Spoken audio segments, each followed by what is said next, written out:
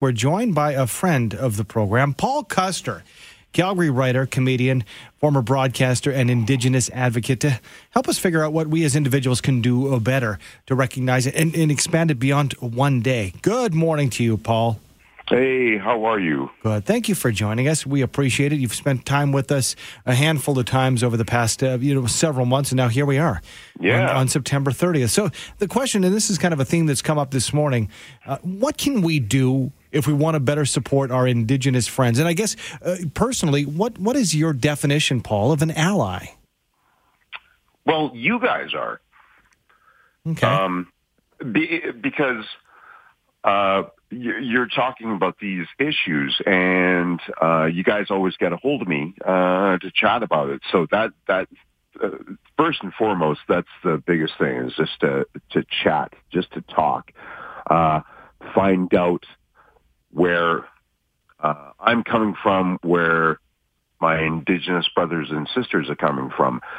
And as you know, we're living on Treaty 7 territory, which is Blackfoot. Mm-hmm. So, if you want to become a true ally, then all you need to do is reach out to the communities around here. We've got 5 First Nations around the city of Calgary. The closest one is obviously Tsuut'ina, mm-hmm. and hopefully it's more than just your kids playing hockey out at Tsuut'ina, because I know tons of families that go out there and play hockey all the time. Well, then probably the best thing to do is engage with them. So when they have community events, go to them. And I'm talking about powwows. I'm talking about feasts. And that's probably the best thing to do. And so, for example, for something like today, September 30th, even if you can't make it out to a reserve, right? Because, if you go to the front gates of any reserve, it says, no trespassers. That's not from the nation. That's from the federal government. That's part of the Indian Act. Oh. Yeah, so I didn't know that. No idea. Yeah. So if you just show up randomly, you might get escorted off that reserve, and that's no fault of your own. That's just that's part of Canadian history, the Indian Act. So I guess what I'm trying to say is that there are other things that you can do. So. If you can't make it out to a powwow, what I'm encouraging people to do today, go for a walk. And that might sound like super, super simple, but you are on Treaty 7 Blackfoot territory, and I'm Cree, and traditionally Blackfoot and the Cree were enemies, and we used to battle all the time. But in the end, we're First Nations, so to us, Mother Earth is everything to us.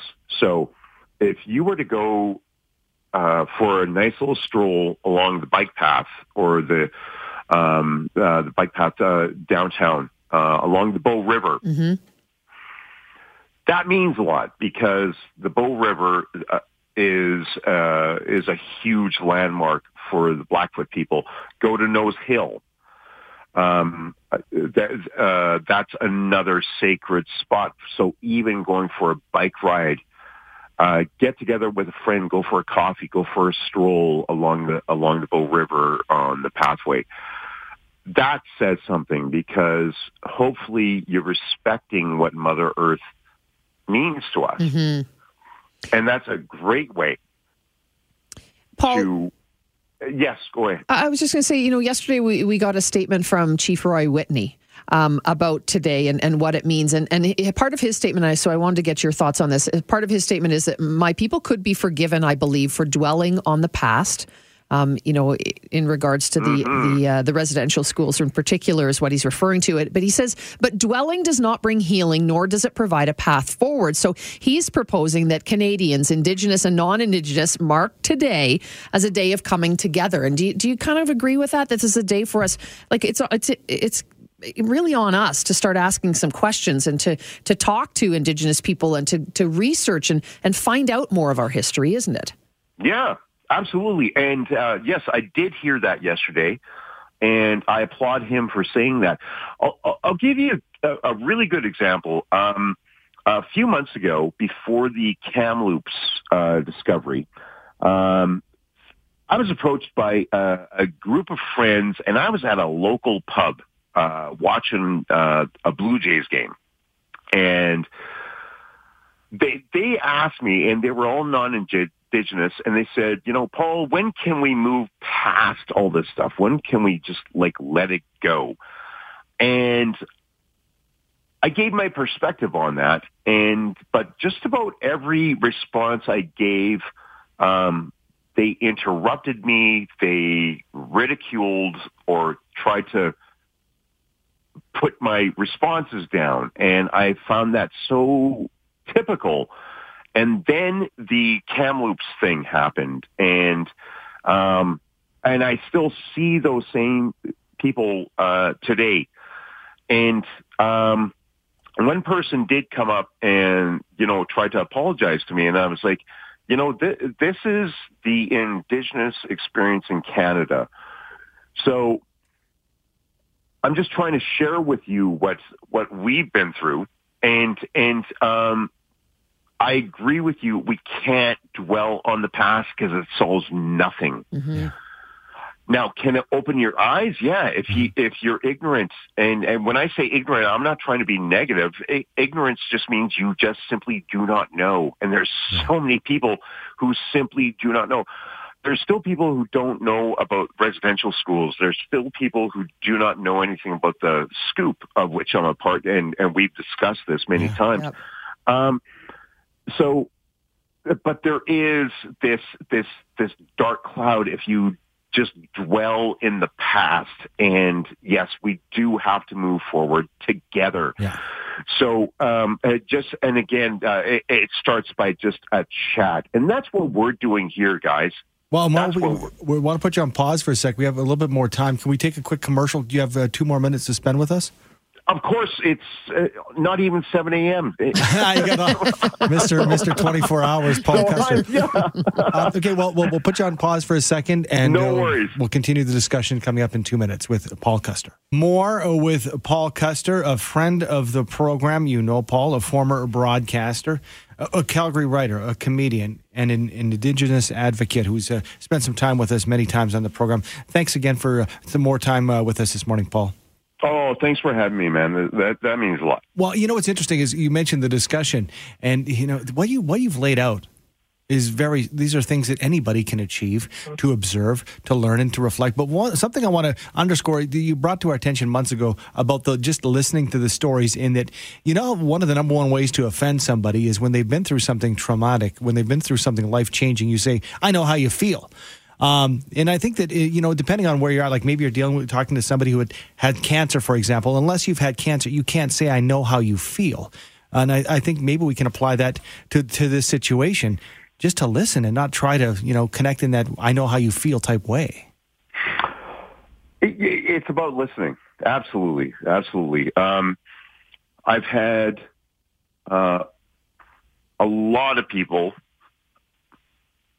ask me about my personal experience, and it's awesome when you're able to share something and they just simply listen. And for a good example, this morning from 11 a.m. till 2 p.m., you can have a chance to listen because the Urban Society for Aboriginal Youth, it's called USAID, they're having an event at Princess Island for Truth and Reconciliation. So there's a perfect opportunity to listen to young Indigenous people talk about their experiences.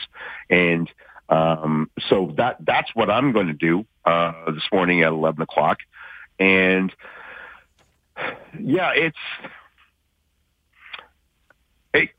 there's a slogan that says, if it's not reconciliation if it feels good.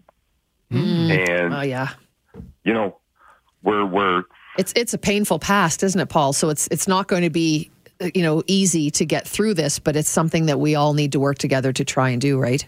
Yeah, absolutely. Yeah. And as I've shared with you, right, with my experience being part of the Scoop, that's a tough conversation, because I'll never forget, one of my friends sent me it's an old memo from Saskatchewan Social Services, because if you know about the Scoop, they just took kids away many times right from the birthing table and put them into foster care or up for adoption. And as I told you before, I was the flavor of the month, as I like to say, in the Regina Leader Post, because they used to advertise us for kids,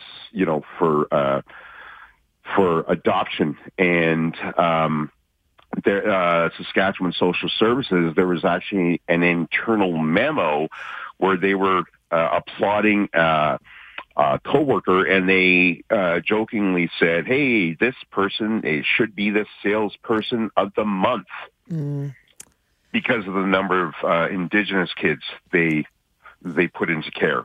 Paul, it's awful. It's a story we need to keep telling, and you mentioned it earlier. We do have a residential school survivor on just after 7, so I think that's going to be. I'm looking forward to hearing that. It's all about learning today, and we thank you always so much for your time. Thanks for joining us. Appreciate it. Oh man, thank you so much, because again, you guys are huge advocates, and you are spreading the message and educating people, and I love that. Thanks, Paul.